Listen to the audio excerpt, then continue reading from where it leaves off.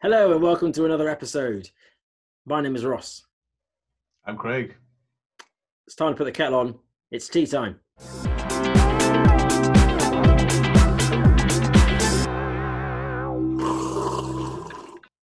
In today's episode, we will be discussing vertical farming and delivering you the latest in sustainability news.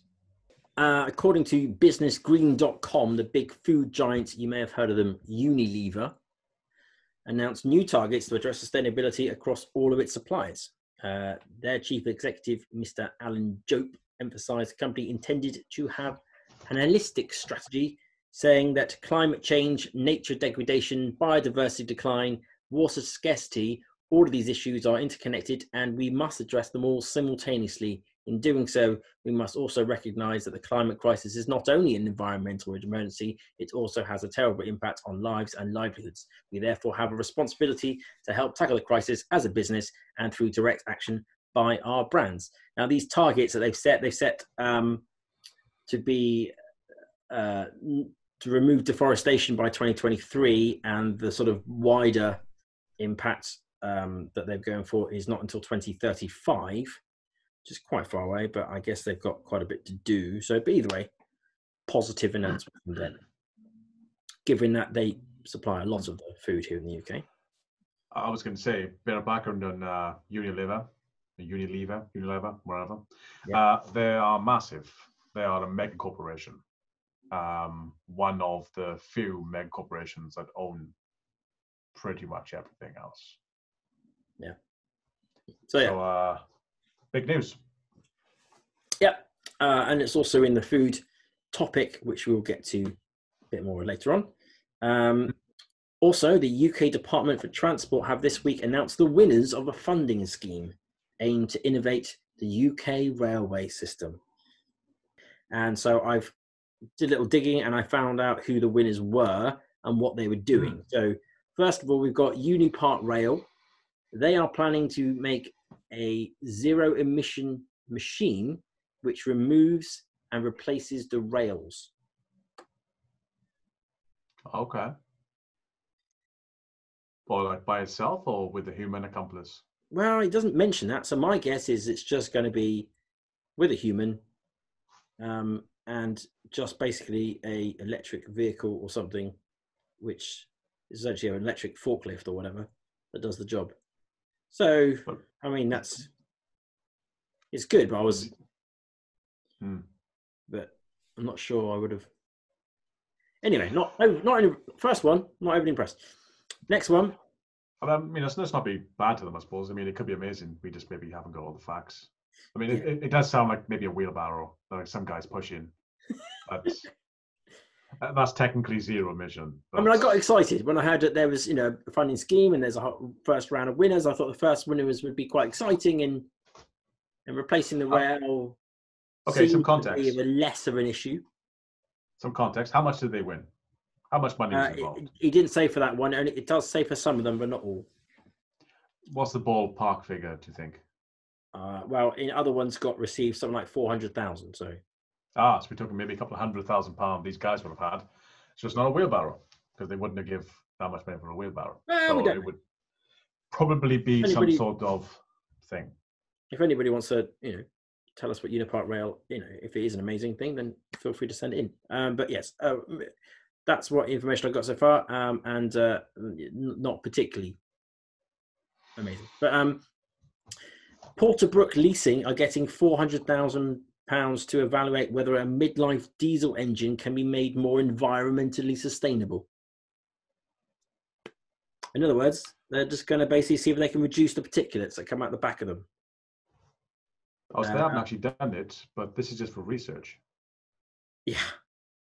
So on diesel engines, which again replaced by the electrification project. No, this is just literally just £400,000 invested into seeing whether they can make an existing diesel slightly less rubbish. Now, I don't know. I'm going to go out a limb here and say I think that's several degrees of stupid, but because we know diesel's not going to work. Why are we still doing that?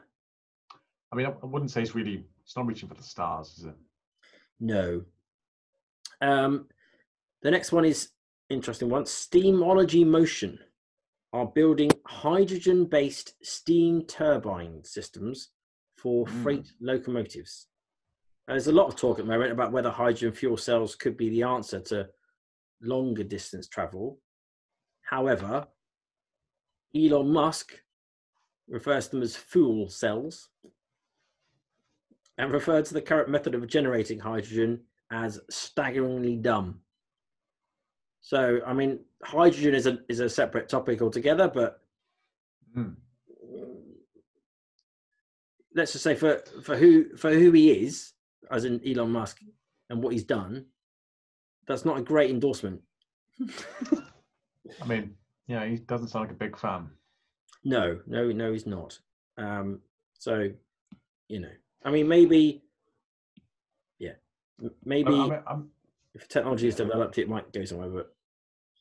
But based on the three ideas you've said so far, they all seem like baby steps in the right direction, but they're baby steps. Well, I think the first two are baby steps. I think the third one is a step in just a totally different direction. So I don't think that's a baby step, but... Well, I mean, hydrogen-wise, though, surely that's just... It's not going to be as good as electricity. And the electrification of the railway system entirely is the ultimate goal. Well, I mean, so we're not going to get maglev. Sorry? I suppose we're never going to get a maglev level like Japan. We're not going to get bullet trains. Well, but unless we start digging massive holes, which maybe in the future. But from what I understand, the electrification idea is that we basically essentially rip up the whole rail, or at the very least put infrastructure over the top of the rail to provide overhead thingies throughout the entire length of the track. Yes. Which is quite a heavy investment. So this would be, if it was hydrogen, obviously you wouldn't need to do that. You can just fill the train up with hydrogen and then send it off its way like you would do with fuel. But and hope it doesn't explode. Yes, because that's never happened. Yeah, so there's that one. As a tidbit on the electrification of the rail, we get a lot of news in Wales because it stopped at the border. The whole point of electrification of the rail started with the main stretch between London and Swansea, the Great Western stretch, and they were meant to do it done it all by the end of last year, I believe, but they only got as far as Bristol, and called it done because they were doubly over budget. I think. I don't know the numbers are so much, but all I know is that it would have cost them a further 300 million just to do from Bristol to Swansea, which is about 60, 70 miles. And the prices they were quoting was roughly £1 million per pylon. Wow. Which is ridiculous. And I think they called it quits at the bridge because Wales, on that particular stretch, has more old school bridges, which would have had to been removed, extended, heightened, and £1 million a pylon. Yeah. So they actually run on diesel until Bristol, then run electricity to London, which is weird. So the next company is Riding Sunbeams, and they seem to be trying to add solar panels to the overhead electrification system, which, I mean, I'm still not sure about the electrification system as it stands, but at least they're trying to put solar panels on it, I guess. So that's something, but yeah, so that's where so that's that one. There's another company called Far UK, and they're coming up with resilient glazing solution to protect passengers, which has, and I quote, a potential CO2 emissions saving. Outstanding. We probably should have applied to this award. It seems like the BTEC awards. Idea. Yeah, so that's that one. So BCRRE, wherever they are, also got £400,000 towards design and testing of a smaller hydrogen power pack. we've already covered hydrogen, so I have the similar sort of thoughts on that one. And then the last one. So there were a lot more winners in this, but these are the ones that are particularly about sustainability. And then the last one is Associated Utility Supplies are looking to make a fiber reinforced polymer footbridge instead of the steel ones because they're easier to install, which will create less disruptance to the network and less local environmental damage. I mean, I don't even know if it's recycled plastic. It's just some lightweight plastic. I mean, that makes sense. Yeah, that sounds the most practical so far. Does it though? I mean, like for me, when all the trains are running around throwing out diesel particulates and stuff, some special glazing and a footbridge. Yeah, not low-hanging fruit. It's fruit that's fell off a tree and walked itself to the basket, isn't it? Pretty much. I mean, the glazing one is just, that's just mad. And I don't really get that one. Like, whatever. I'm sure there's some science there. But the bridge one, that kind of makes sense in the sense of every time you have to have crossings for people, they cost X amount of money. And as I mentioned, the electrification project, the stumbling blocks are the bridges because they cost so much money to fix. So if they were just kind of like, flat pack bridges, which kind of sounds like that polymer thing is, might make sense because they could just put bridges up when it starts getting people heavy, put them down when they're not. And otherwise keep the rail safe. Yeah. I mean, I don't want to be negative towards these things because, presumably having money spent on trying to come towards better solutions is obviously a good thing. But I don't know. I can't help but feel a little bit skeptical after reading the winners. Yeah. I mean, okay, so I guess it's because I'm expecting battery electric to feature somewhere in all of this, and it isn't. And I know that people don't think it has the capacity to pull off the sort of long distance trips, but I think I feel like there's more scope in that area still that we haven't necessarily thought of because like you could put electrification on the platform itself because that the launch of the train is like one of the most energy intensive parts. So if you could just put your electrification stuff on the platform, then you can use that electrification to get it moving. And then you could use regenerative braking whenever the train stops, which would charge the battery quite a bit. There's stuff's already been done with induction charging.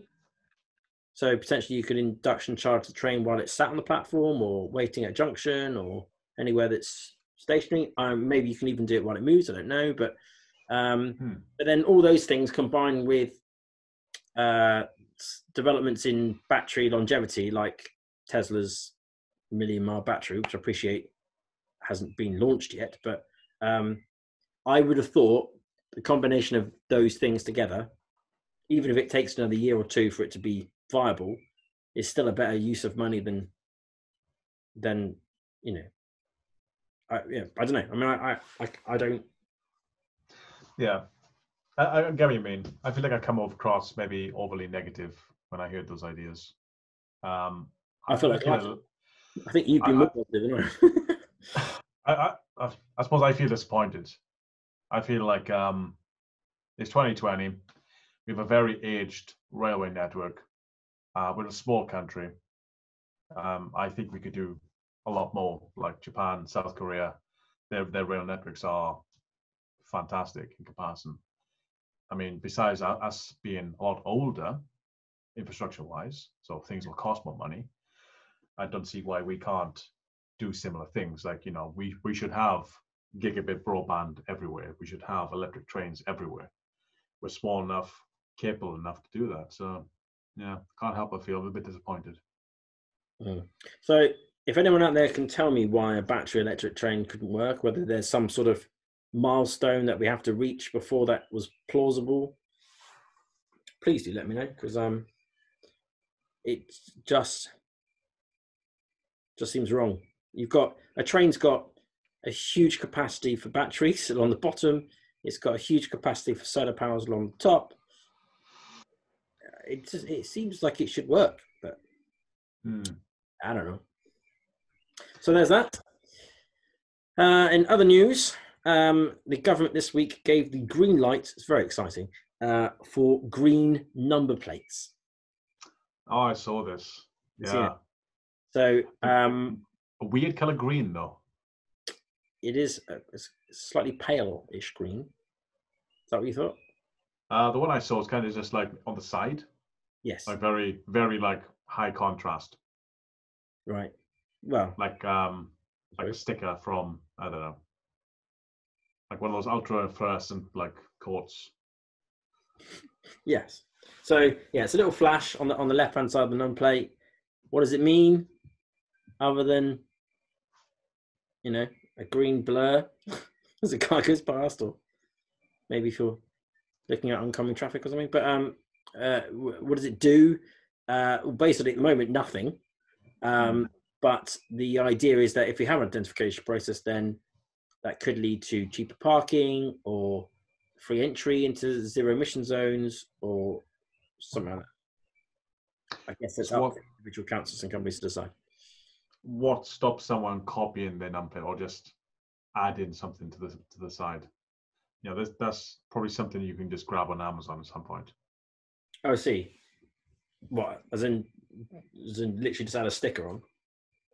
Yeah, sticker. Or some sort of like, you know, some sort of silicone mold you can just like slot on. Yeah, I guess nothing except it's illegal. Is it illegal? Is it actually illegal? I don't suppose it's illegal yet because it's only just been announced, but I imagine they would make it illegal. Yes. Sure, you have to. Because I mean, that'd be like changing your number plate. I'm not sure if it would be. It's like, for example, the little sticker on the back or your little letters that say diesel on the back of your car. You change out of petrol, it's not illegal. It's misleading, but it's not illegal.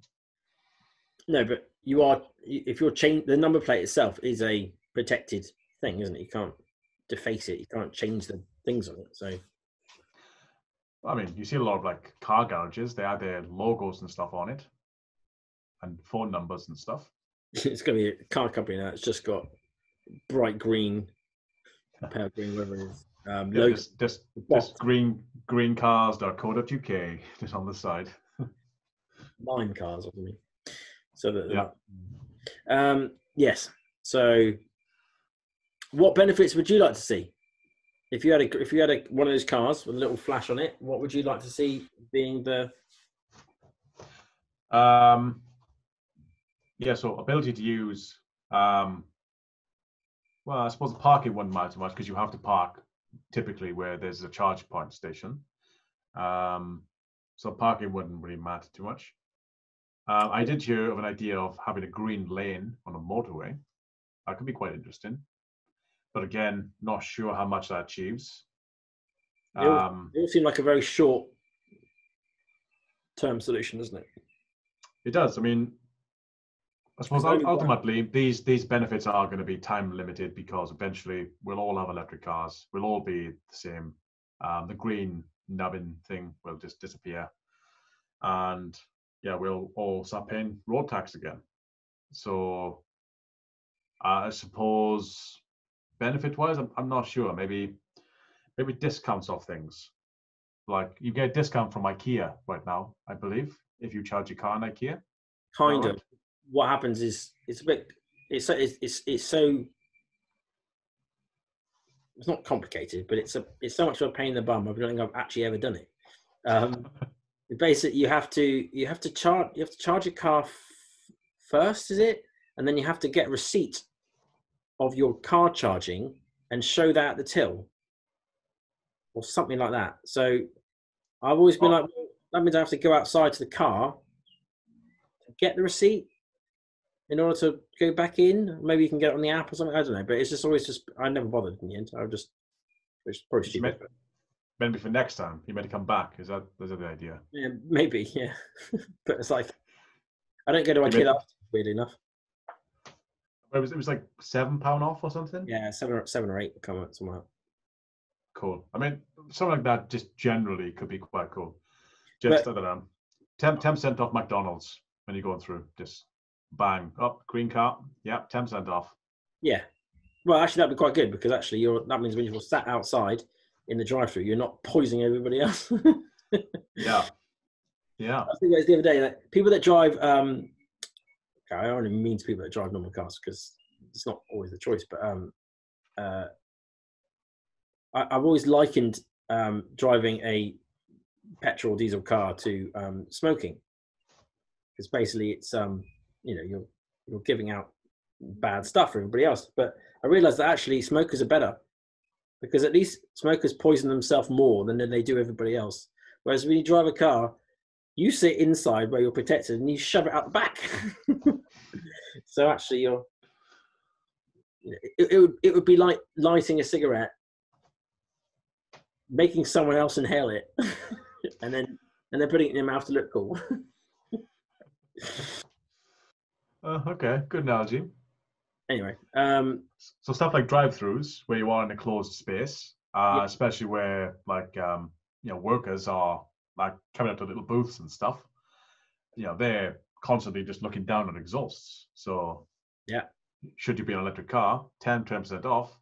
I mean, no idea if McDonald's have thought about this. McDonald's are the example, but there must be some statistics somewhere that if they encourage more electric car usage at their drive-throughs, they can save X amount of employee damage, basically, less sick days, etc.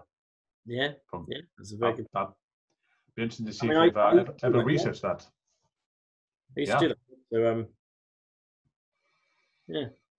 because when it's busy, that is what happens. You just sit there. You can close the window, which is what you used to do, stop the stuff from coming in. But yeah, you got to keep opening it. I mean, right now they wear masks because of the pandemic, so maybe that will stay. Maybe they'll realize that actually it's much better with the mask on. I was going to wear this from now on. Maybe. If you have any suggestions as what you think the green car initiative flash thingy should do for you, if you have an electric car, please chuck it in the comments below.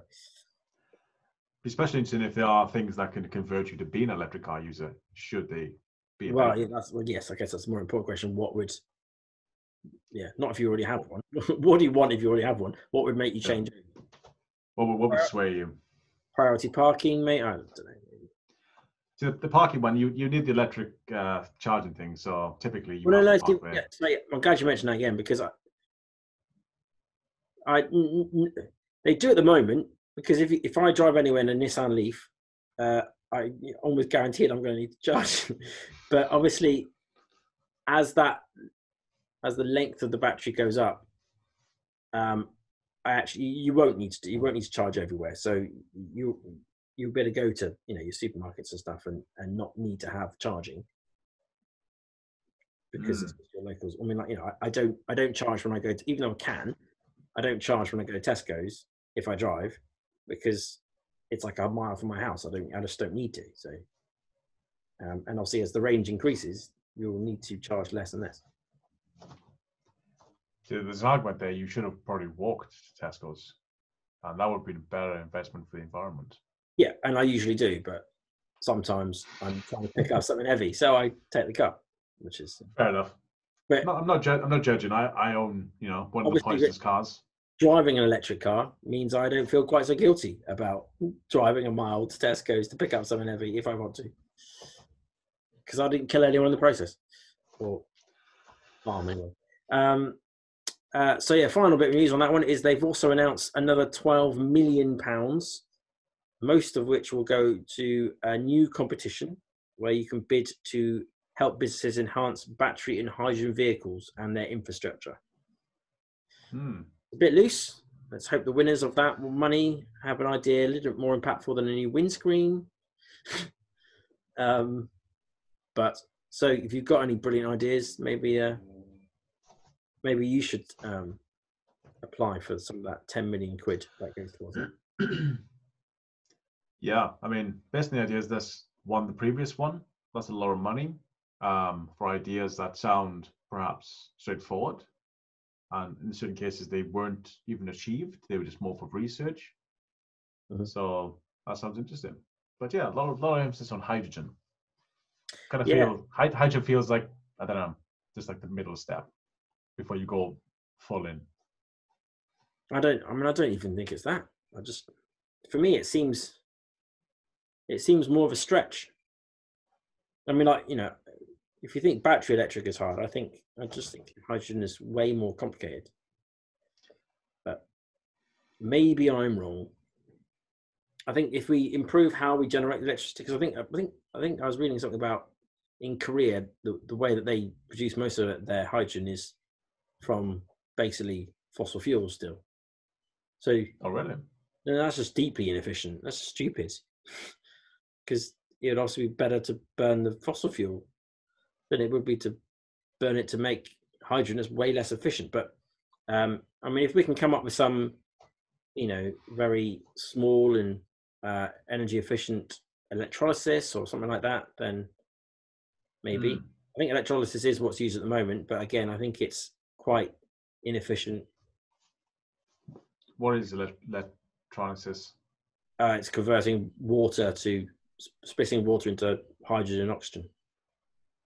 As in fresh water? Well, I guess so, yeah.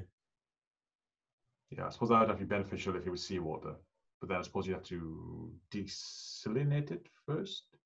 Yes, desalinate? Desalinate, yes, well. Desalinate, yeah. That'd be a lot more energy. Because I think, as you mentioned at the beginning, with Unilever looking to protect fresh water. Fresh water is also a commodity, which we don't have an infinite amount of in the world. Yeah. So if we are using that now to convert into hydrogen, kind of feels maybe the wrong way. Probably the same way where we're using lots of variable land growing corn to make biodiesel. Exactly. It feels yeah, the wrong direction. It does. Yeah. Especially when we're going to have a population of 9 billion in 2050, where we're going to need that land to grow actual food. So the biodiesel angle seems to be very short-lived. Yeah. So that's all the news I've got. So, topic of the day, vertical farming. So if we start with aeroponics, I personally think that's the future for farming. No pesticides, 95% less water, 70% increase in yield. You can do it indoors or you can do it outdoors. And if you do in the vertical thing, that's what we call vertical farming, it can take up dramatically less space than a traditional farm in the field, like a tenth or something silly like that. So how does it work? Well, you may have heard of hydroponics, especially if you're, into that sort of thing. It's a method of feeding nutrient-rich water to the roots of plants, and it was usually used for growing marijuana in people's attics. Well, aeroponics is very similar, except that you grow the plant so that the roots are exposed in a dark chamber, and then you can provide the roots with a nutrient-rich mist or gas, or however you want to describe it. So that allows the roots to drink up the water it's the nutrients within the water while still being able to breathe, because roots doing to breathe. Basically, it's like a plant doing a strawpedo. It can just drink it quicker because it can still breathe, absorbs it all quicker rather than having to break down the droplets. You see, it's a plant strawpedo. That's what it is. The other significant variation in this area is called aquaponics, which basically creates a sort of symbiotic ecosystem between plants and fish. So water is circulated between the two. The fish do their business. That's then fed to the plants, which effectively filters the water and then sends it back again. That makes sense? It does. That's interesting, yeah. The research I was doing primarily was I wanted to know where this even came from. And I found the origin story quite interesting. Mm-hmm. Are you aware of the origin story? I'm not. Cool. So maybe I can teach you something before you teach me a bunch load. Fantastic. Yeah, so it came from hydroponics, which probably not a massive jump, but hydroponics came about in the Gulf War by the American military. They found it difficult to supply food to front sort of lines of in the Gulf in Iraq. And so they invented the concept of hydroponics because they couldn't grow crops themselves. They had to grow crops hydroponically in order to sustain some sort of level of food. And that later then became aeroponics, which is a much more efficient version of hydroponics by using gas instead of water. Mm-hmm. So that's the origin story. I learned all about that. That's cool. Okay. So you've probably heard of, Elon Musk, but you may not know about his brother, Kimball. Kimball Musk. Yeah, have you heard of him? No. Okay, so he's actually pretty much been there from the start. So he was involved in early days of Tesla, early days of PayPal as well, I think, and even helped out during SpaceX stuff. So he's been there from the beginning, but he's more recently started a company, or I think it's a company or a movement or whatever, called Square Roots. So one of the areas that they're working on is to create farms, these, in that case, hydroponic farms, inside shipping containers. So the shipping container has the advantage that it can be fully managed in terms of temperature and humidity and everything. The whole thing is controlled. So they don't need to use pesticides. They can literally control the pests, that if they do get any, the temperature and stuff like that.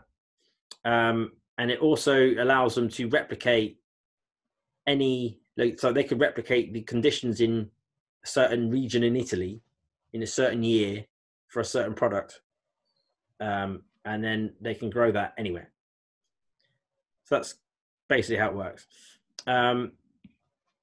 So recently, on Friday, the 5th of June, the Times reported that Britain was, quote, at risk from reliance on imported fruit and vegetables. Apparently, they say that we import half of our food, including more than 80% of our fresh fruit and 70% of our tomatoes and 50% of our potatoes. Now, this might be my ignorance, but I don't really understand why we need to import that much produce that we know that we can make here, right? We know we can make potatoes and we know we can do strawberries in the UK. So I don't really understand why we import that much.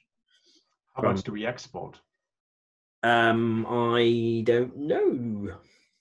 Because I imagine we export quite a lot too. So if we just didn't export it and just used it. I just don't get why we do that. No, I mean, potatoes, definitely. Potatoes grow very easily in the British climate. I mean, all root veg do. So I mean, I can understand why we export some, but I can't understand why we'd import any. Anyway, I mean, maybe it's a very special type of strawberry or something, a rare. But if it's a normal strawberry, I don't really understand why we do that. Yeah. But, so I'm going to say. I was just going to say that I imagine it's only for the 6 months of the year that we can't grow strawberries. So September to February or something. True. Maybe that is it. So we can have strawberries for Christmas, which, I suppose 20 years ago, that couldn't be possible. Yeah. So, in theory, these shipping containers, you can grow the food all year round because everything's controlled. So you can grow strawberries in a shipping container in a car park in November, if you so wish. But yeah, so what I don't think people know as much about is that the time between when you harvest the crop to when you eat it is critically important in terms of the nutrient levels. Supposedly they drop off quite quickly. So you often hear people talking about like from farm to fork or whatever the term is, to say basically that timing is really important. So therefore growing locally it's good for the local economy.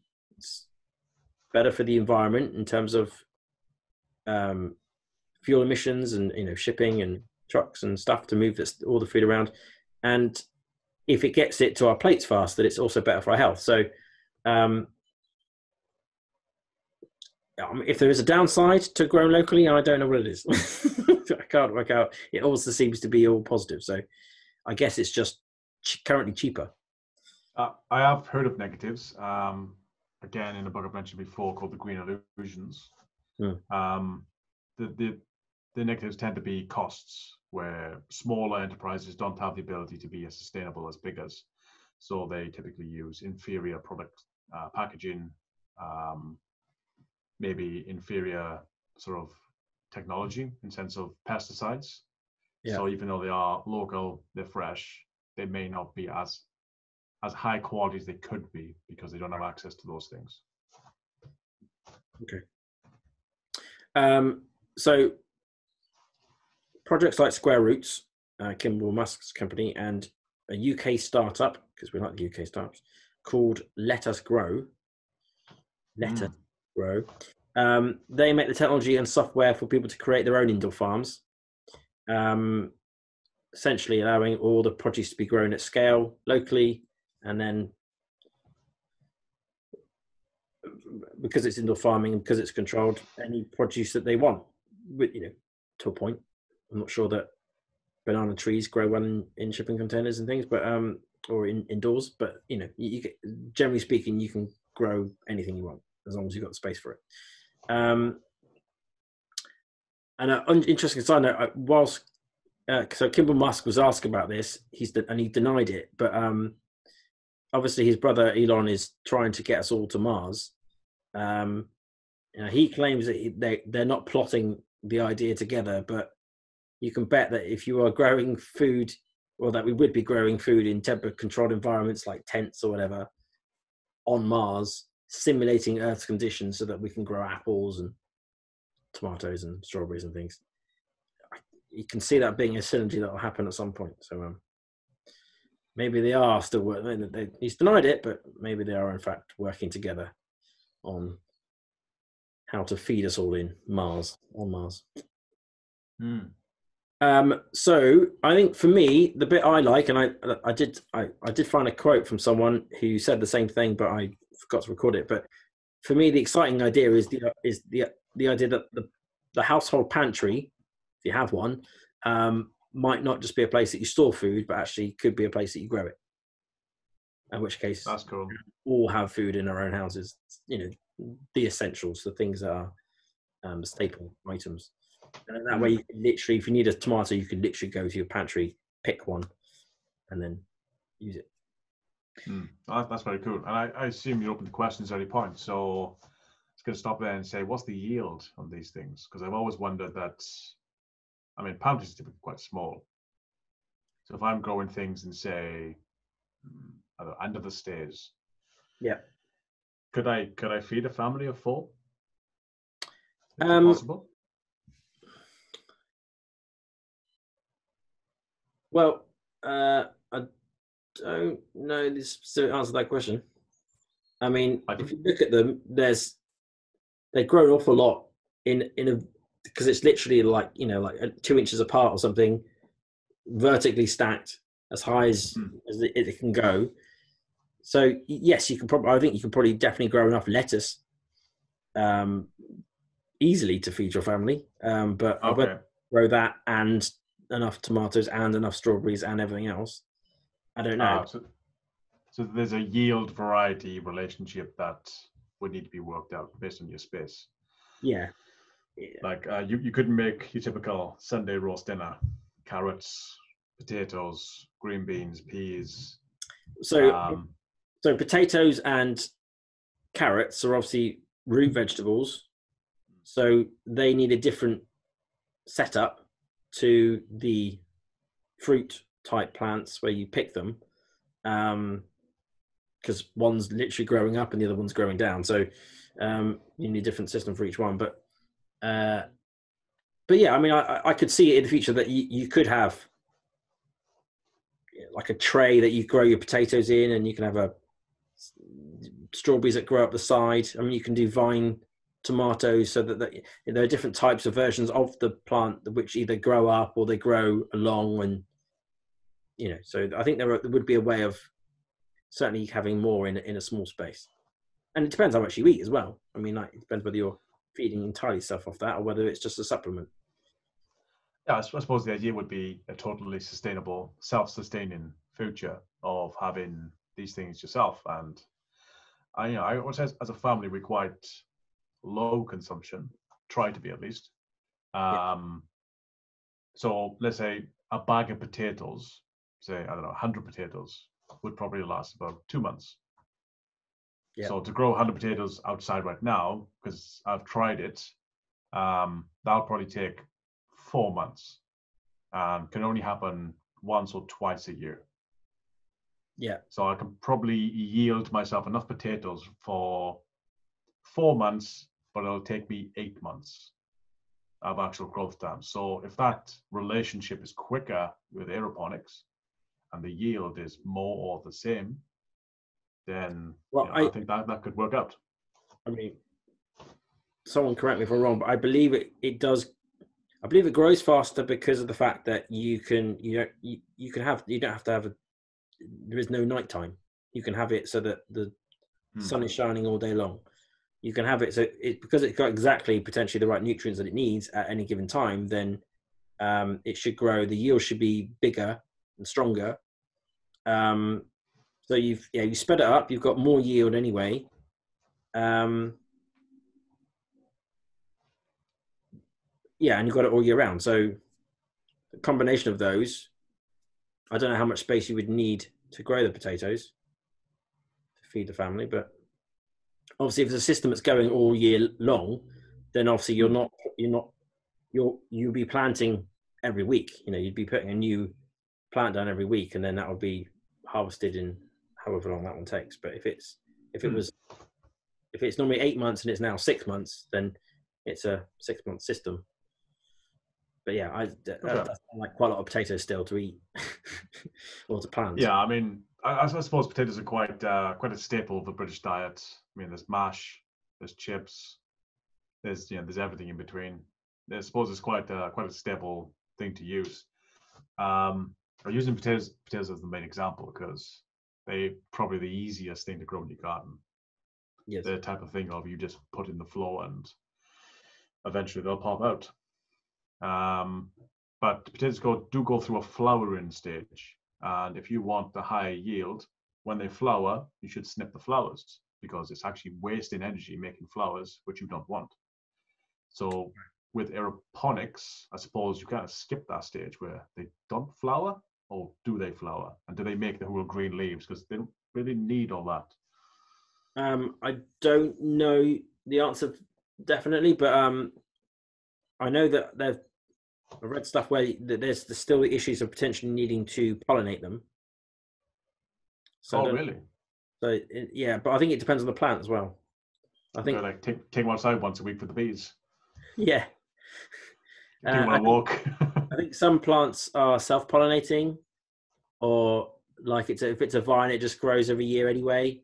Whereas other ones need to be pollinated for them to work. So I think it depends, but you could see, it might require some dietary changes to our, where we eat more microgreens instead of full size things. If we did that, then maybe we would have them a bit more space for the potatoes. But if it's just potatoes, maybe there are alternative local ways of having a potato farm or whatever to go to, so you can get your potatoes locally without having to do them in your own house, and then you just grow the small items. I mean, I think potatoes are the easiest to grow as far as I'm aware, and that's why it's mad that we import 50% of our potatoes in the UK. I mean, obviously not everyone. Some people don't have gardens, some people only have small gardens if they do have a garden, so they won't be able to plant themselves. But a typical, say, I don't know, plant box, I'm not sure in sizes, maybe 100 centimeters by 50 centimeters or something. That could probably get you 100 potatoes every 4 months if you wanted to. Right. I mean, twice a year at least. Plant in April, get some in September, then you can maybe plant again depending on frost. Yeah. So they'll typically be smaller because you'll be picking them out earlier. Yeah. But you could have fresh new potatoes in the spring, summer, and a bit more hardy ones for Christmas. But that's probably the best you can hope, maybe 200 potatoes a year in a small box. So typical consumption, I'd probably need about 4 of those all the time. And obviously there'll be a third of the year there'll be dead time. So aeroponically, I mean, at least a third of the year can be done aeroponically, I'm thinking. Yeah. Like right now, which is cool. Yeah. So growing the food, obviously, large part of the time, but what we haven't talked about, it's not the whole battle. You have to pick it as well. So harvest it, as I should probably say. And at the moment, that's a little bit tricky without the dexterity of the human hand. I don't know if you saw it, but during the pandemic this year, there's been a lot of general panic over whether or not we would successfully pick all the fruit. So there was discussions about whether we needed to bring people in from the EU to pick our fruit for us because it was all going to go to waste otherwise. So then the government launched a massive campaign to request the British people go and become fruit pickers. Did you see any of that? I didn't know. So I think they're still applying because a lot of people applied, but then very few of them went to the interviews, I think. But yeah, there's been a bit of a race on. I think it's still happening at the moment to make sure we pick the fruit, which is ridiculous. I've heard there's been a fruit glut, as in there's too much of it to even buy. There's been calls to eat as much fruit as you can, basically. Oh, well, buy more. But obviously, people are trying to address this fruit picking problem. Last year, so it was a year ago, and it did say in the article that they're hoping to put it into action next year. So, well, that's now. So, don't know what happened, but robot pickers, basically a robotic arm on wheels, driving alongside a raised bed of strawberries, analysing each one for ripeness, and then carefully nipping the fruit. I think I've got a picture of it somewhere, but I don't know. It's just you can probably picture it quite well. It is just literally a robotic arm on a trolley. I'm not sure I can't picture. I'm just thinking like a Johnny Five type deal. Just kind of wander around. Just an arm on a trolley going. It's not. Like every grape, for example, like just testing every single grape, or yeah, it's got like a little camera on the end. Has a look at it, decides whether it's ripe. If it is, finds the edge of the stalk, snips it, captures it, puts it in a punnet. I mean, it's pretty cool that someone's made that, but I can't imagine for large scale stuff. This is no. So I think there's an alternative, and there's probably already been done, but basically have a large warehouse where the plants are stacked onto vertically onto conveyor belts, which move around and up.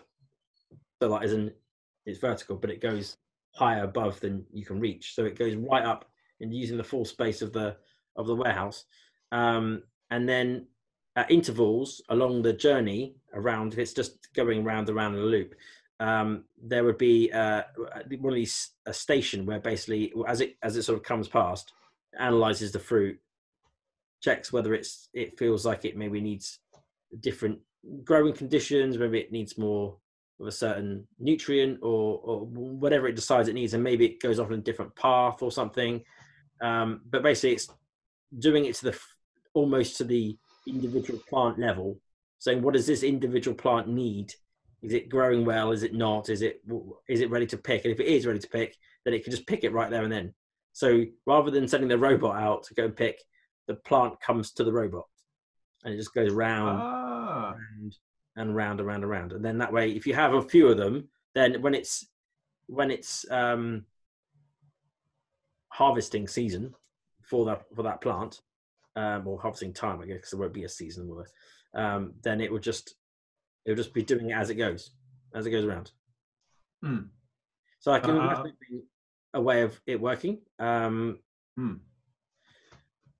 So the whole thing would then be literally from start to finish, pretty much automated. Yeah, I suppose if you time lead each batch, they'd be working every single day, harvesting fruit every single day. Yeah, because there's no season. That's pretty cool. Yeah.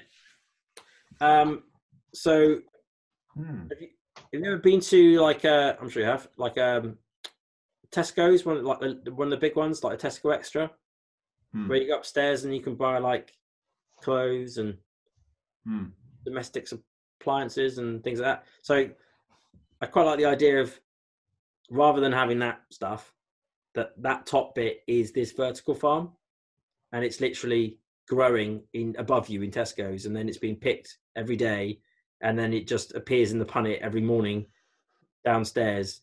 So it's actually been grown on site. Personally, that'd be cool.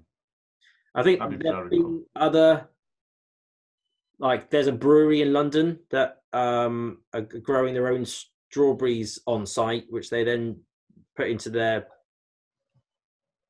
beer. They make a strawberry beer. And there's a few other examples like that. I think there might be a restaurant somewhere that's growing.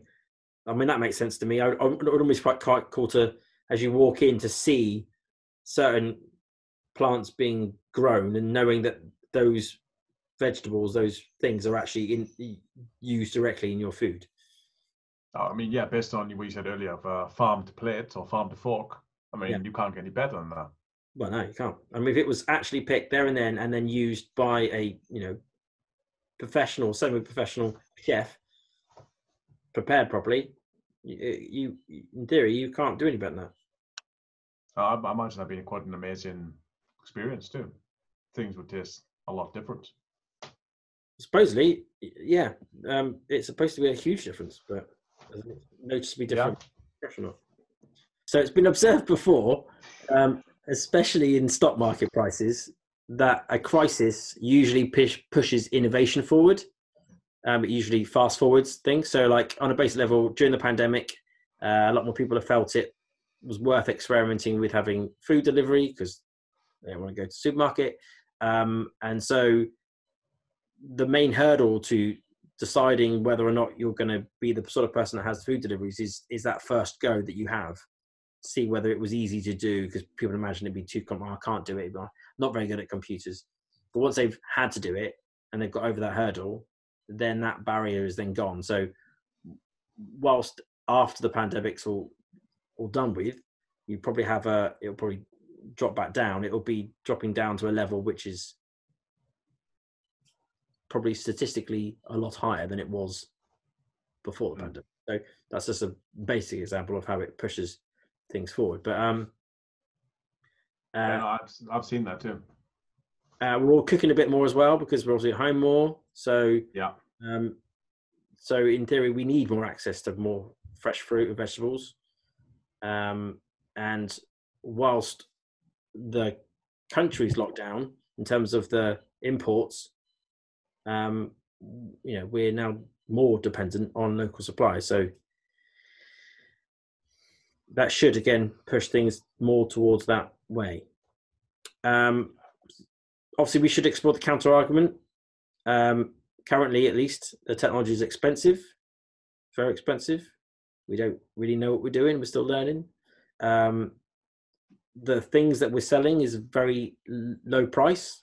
As in, pint of strawberries, there isn't much margin in it. So you need to be farming at quite a significant scale in order to make your return on investment. In order to make the farm actually making money.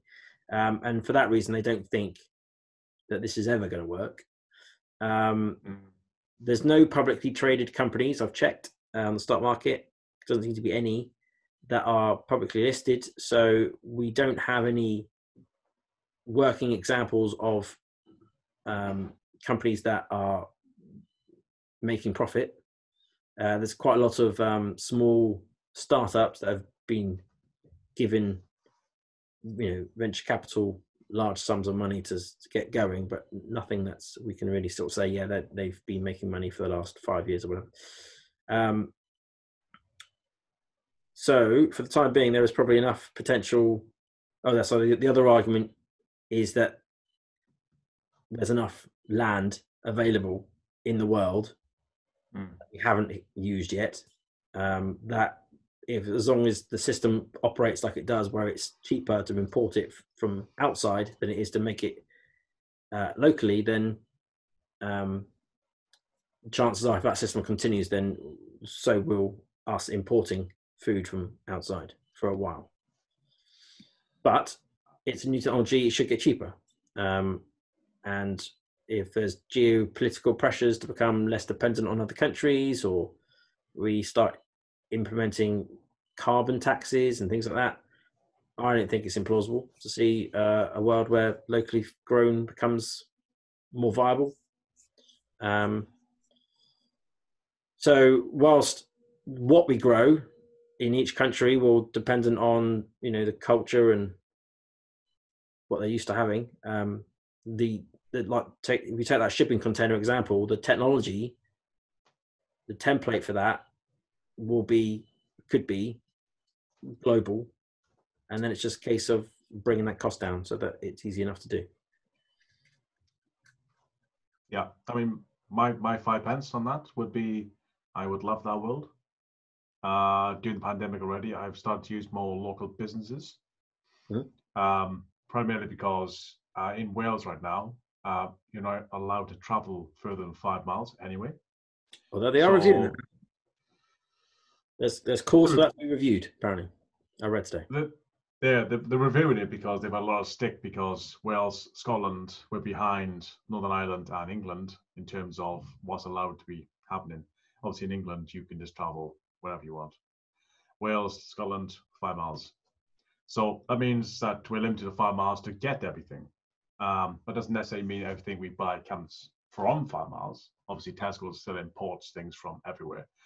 But local farms have, as far as I've seen, been profit quite widely from this situation, because they are getting a lot more headway. One particular farm I use has even started deliveries for the first time because of this. Cool. And they've went from 1 truck, and I think now they've got 4, because it's been so popular to keep up with demand. And they do a food system of it's free deliveries if you spend 30 quid. And so, they must be getting quite a lot of orders. That's giving them a lot of money. And I don't know where this local produce would have otherwise gone. I mean, obviously right now we're quite in the middle of a harvest. Things are coming out. Yeah. So it's a perfect time, in a sense, for local farms to be profiting from this. I mean, and I've loved supporting local businesses. I love using them, and I do feel the products are better. I mean, I could be tainted by the fact that I'm biased towards that anyway. But it does definitely seem to be a quality difference. And your hope is that they invest that money well. I hope so, yeah. But again, because they are small, even buying those 4 vans or renting them, I'm not sure what they do, is a cost that for a small business is a lot bigger than perhaps it should be. There would be more efficient ways of doing that. And even how they go about, procuring the vegetables, the meats, etc. And they won't be the most efficient ways. So they are perhaps costing more. And for supply and demand reasons, they have to be cost efficient. So as you're saying, they may not be making much profit on the products. And because they are local, they don't use preservatives. So they are fresher. So they have to sell what they produce. Otherwise, it just literally goes to waste. So I suppose stuff like that is harder. But in all, I would like to see that become the norm. Perhaps like it used to be in World War II Britain. That's what a lot of people a lot of of the boomer age group. That's kind of how they categorize this time. It's kind of like living in World War II Britain again in the 60s, in the 50s. So back when you have a food ladder, and that's it. There's no local shop visit. You get everything locally from your local butcher, your local whatever, and that's what you got. And I quite like that lifestyle personally. Don't let the kids in the pantry. Yeah, keep it high. There was an interview with I watched another interview with Kimball Musk on a podcast called, I think it's called Third Road Tesla or something. Apologize to them if I got that wrong. And they asked Kimball whether there was future plans for, obviously, so Tesla have the Cybertruck, which has the Volt on the back. Seen that? No. So you've heard of the Cybertruck, though, right? Yeah. Yeah. Well, so on the it's a pickup type thing, but on the back is a slanted. There you go. Slanted sort of back to it, but it's a door that can open and close, and they call it the Volt. So it's like the bed. Okay. So yeah, we're talking about loading the Volt up with fresh produce from the shipping containers that he has, and then using the autonomous driving that Tesla are working on to then distribute the the produce around. So basically, it'll be like, you just take it out of the shipping container, stick it in the back of the truck, and then the truck goes and delivers it for you, and then comes back. Don't have to send anyone out. Doesn't cost you any petrol. Doesn't cost you any labour. I'd say we should do that service for local farms. Like a Cybertruck just turns up, and just says, "Fill me." Yeah, some method of opening the Volt remotely. Sorry. So when it arrives at the location, someone puts in a code or something, and then the thing opens and they can get their thing out. Like it. So I did have some research, and yeah, I mean, you've definitely got the bulk of this, but the bits I kind of read on, I want to do a bit more of the history, because I'm very interested in where things start to try and see where things end. And so I read a chapter in a book called The Fate of Food by Amanda Little, 2019, and the ideas in the chapters on vertical farming was just talking about the history and how this is basically a promising way to solve the food problem, which will be an ever-increasing problem by the year 2050, with 9 billion people we expect running around. And yeah, the idea of aeroponics, hydroponics, vertical farming, it's not new. It's something we've been doing since the Roman days. So for the past 2,000 years, we've had at least the idea of a greenhouse to grow, our own food, gardens. And if anything, that's maybe something we've kind of forgotten a little bit. Greenhouses. Yeah, I mean, even just your basic greenhouse, like we don't typically see those in every garden anymore, whereas they may have been a bit more common, just 50 years ago. So, simple ideas like this, and not as technically advanced as obviously hydroponics, aeroponics, but just a greenhouse, just to grow those more tropical things. They're a lot cheaper to make now, because back in the day they actually used glass, very heavy panes of glass. So considering now we can probably use some plastic Perspex. Yeah. Or even those essentially netting, or very thin. No, it's called. It's not perspex, but it's not netting either. But it's like a very thin plastic. Using a sort of net type way. Okay. Sorry, I can't remember the call, but yeah, I know. I've not seen them, but they sound interesting. And polytunnels, that's them.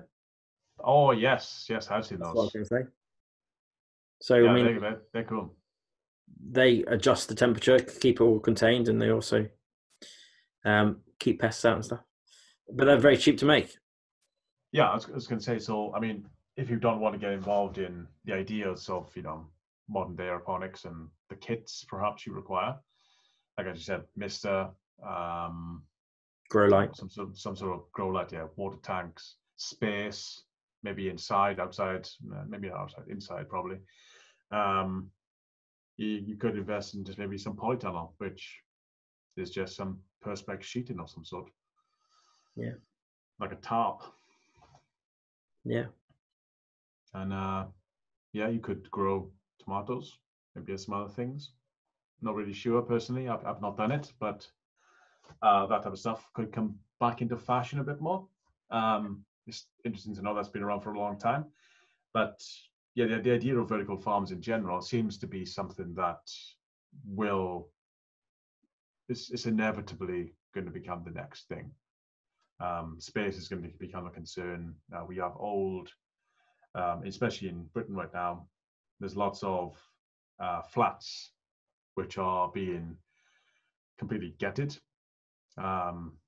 It's the recent 3-year anniversary of the Grenfell fire. Right. So those type of buildings which are classed as unsafe, those type of buildings are currently getting renovated, and they will be perfect vertical farms should they get renovated into something like that. Mm-hmm. So these unsafe fire buildings, couldn't be safe for living, but they could be completely safe perhaps for unmanned vertical farms. And we seem to be very close to that future.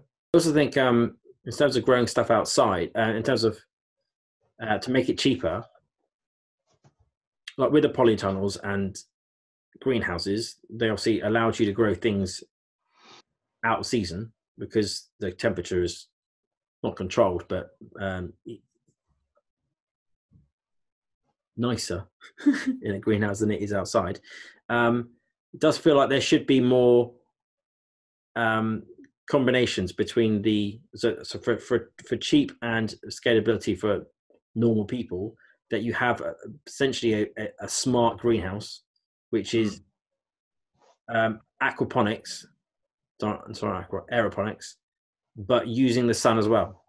So so during the day you can just use the sun, you can capture the rain, you can get all the nutrients that way, but then at nighttime it turns on the grow light, it keeps misting it, whatever, maybe it collects the water during, if there's any excess water during the day, whatever. So it's just some supplementary system to existing world climate.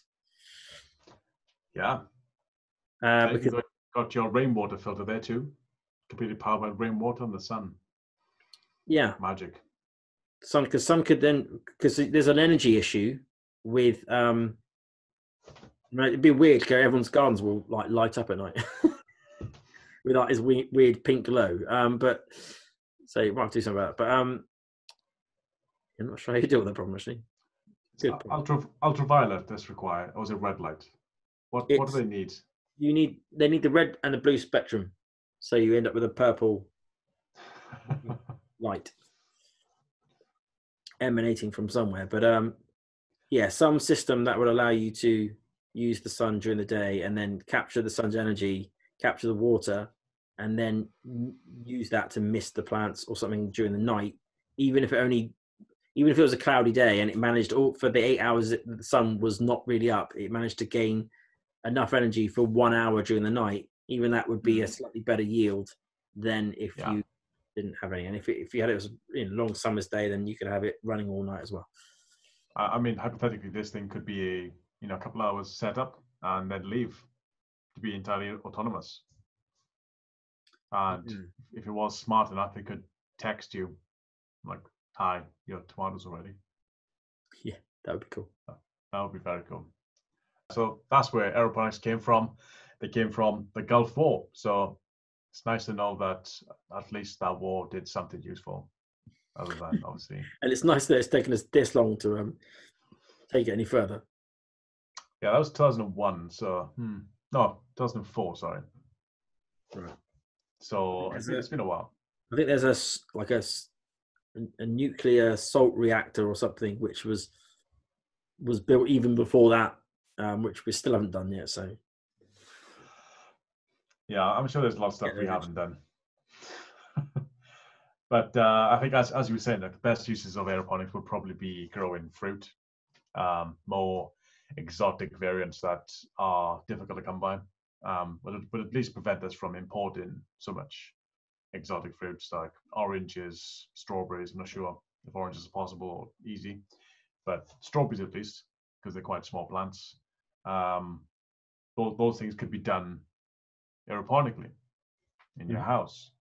Even if you want to get a punnet of strawberries twice a year, would be perhaps a nice yield people would be happy with.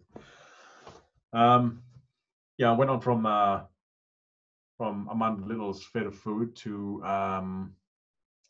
Peter Diamandis and Stephen Kotler's Abundance. So they had a big topic on vertical farming because this is where they imagine food abundance will come from. Right.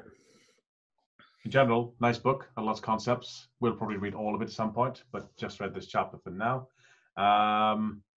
They're the ones who actually were talking about where aeroponics came from in the first place. So they give the history lesson, and they give a nice bunch of stats like food typically travels up to 1,500 miles to your plate on average today. And that's, if you start getting a meal with different ingredients, it could easily be 5 times more than that. So they made that quite clear, I suppose.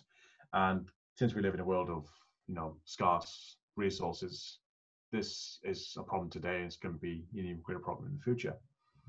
So the abundance does seem to be using what's locally grown, and we can grow more in vertical farms. So I think 100% going to be a winner. And the only other stat which backs up, I think, what you said earlier was they also mentioned how agriculture currently accounts for 70% of all fresh water usage in the world. And if we were to grow the same things aeroponically, it would only use 6. It's 95% less water. It's mad. I don't really understand why.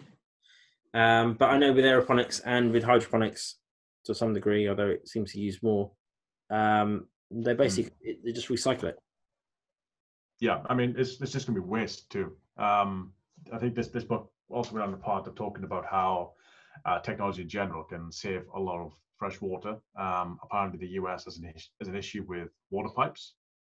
On average, on a yearly basis, 30% of all US's water is lost in pipe leaks, which is a ridiculous amount of number just lost. Yeah, and that's not. I'm sure there's a thing about sewage tanks and things, because they were built out of iron or something, and they're all rusted. They've all got holes in it, and they're all just dipping their crap into the environment. Yeah, brilliant. I mean, yeah, ridiculous things in today's world, but I would recommend Abundance. That seems to be a very positive book. Talks about how we can achieve this sooner rather than we think, and maybe even today. So yeah, Abundance, Peter Diamandis and Stephen Kotler. Cool. That's all I've got. I've got nothing else. Yeah, well, I think so I can't quite, if I was thinking about okay, so how am I going to get, if I was to just purely be self-sustained, how am I going to get all my fruits and vegetables? I can't really imagine at the moment in my head how I would change my house to accommodate having enough space in it to grow everything I need. Because, yes, it would be cool if I was in a pantry, but that, as you said, if we eat meat and potatoes and onions and carrots and apples and oranges and bananas, and so there's no way I can grow all of that stuff in my pantry. It's just not enough. It's not enough space, vertically or otherwise. It's not possible. So that either means that it's a bigger space, like an attic or a basement or something. But again, that's then not everyone's going to have that. So, and what you're going to climb up in the attic to go and get your food? It doesn't make any sense. So there's issues with that idea, but people aren't gonna, I don't think everyone's gonna suddenly go back to having greenhouses in the garden. I don't think people have veg patches, sure, but again, I don't think it's going to be enough to feed the entire family all the time. So therefore you're back to this distributed idea. And if you're doing aquaponics at the moment, even if we take the technology further forward and we've managed to reduce the price of it down a lot, it's still going to be, I would imagine, relatively expensive barrier to do something, especially if it's picking the fruit for you as well. Because how are you going to have a robotic arm? Costs thousands of pounds. So it does seem like a Tesco growing their own on-site thing where they've got the space. Seems like a sensible way of doing it. I can't really think. I have an out there suggestion for you as well, which I think should be the topic of next week's. Oh, okay. Fasting. We should change our consumption habits to only eat once or twice a day. Okay, yeah, we've talked about this a little bit before, so we can do that. So I think the problem is now we just eat too much, and we don't need to. Yeah. On a slightly possibly side note, but maybe related, something I was just thinking about today, really.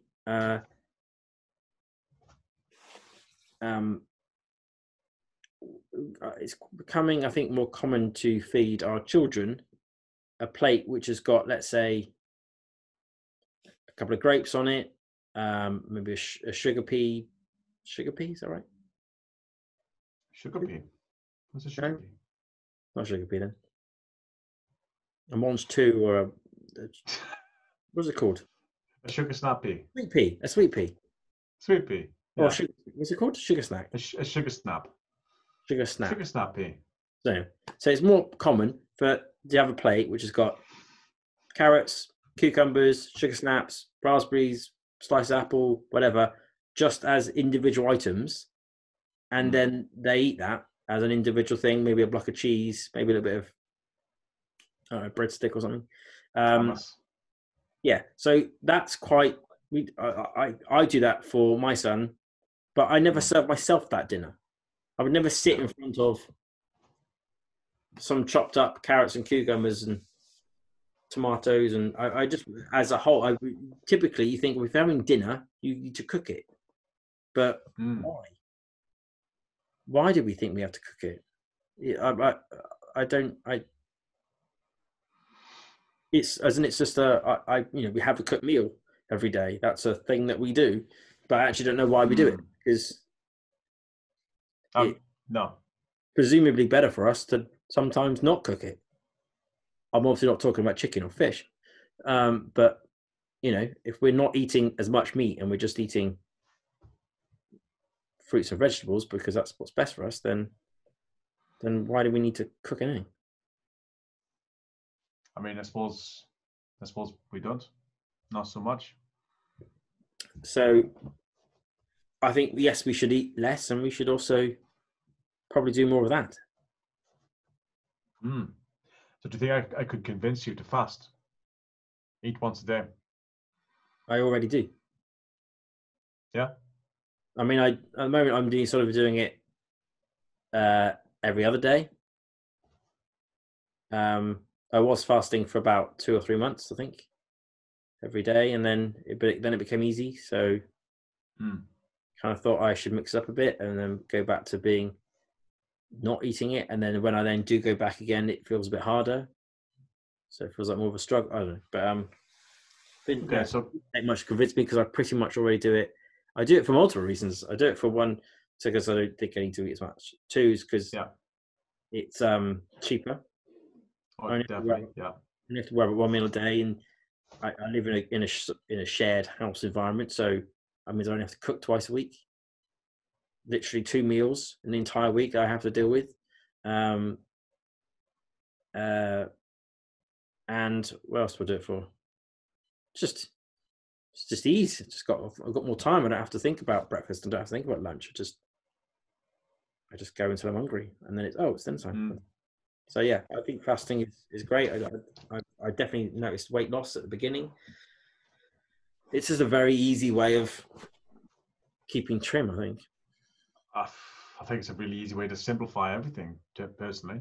Like, I think, especially in Britain, I mean, probably a lot of content we can save for next time, but especially in Britain, we have the thing of, we think about our days in terms of meals. We always think of like, we'll do this thing after lunch. We'll have dinner first. It's breakfast time now, so we can do this, do that. Yeah. And we have these very set times: breakfast this time, lunch this time, dinner that time. Oh, now it's tea time. You know, I think it's very much regimental, and I think those, if we were to live in a sustainable future, I think we would need to lose them. And well, it's breaking the pattern initially because it's that whole insulin spike thing that happens that makes you feel like you need food at lunchtime, but you don't. No, I mean, you don't. Yeah, but let's talk about that more next week. Next time. Thanks for listening. We did the thinking. He did the educating. Now it's time for us all to act. Until next time.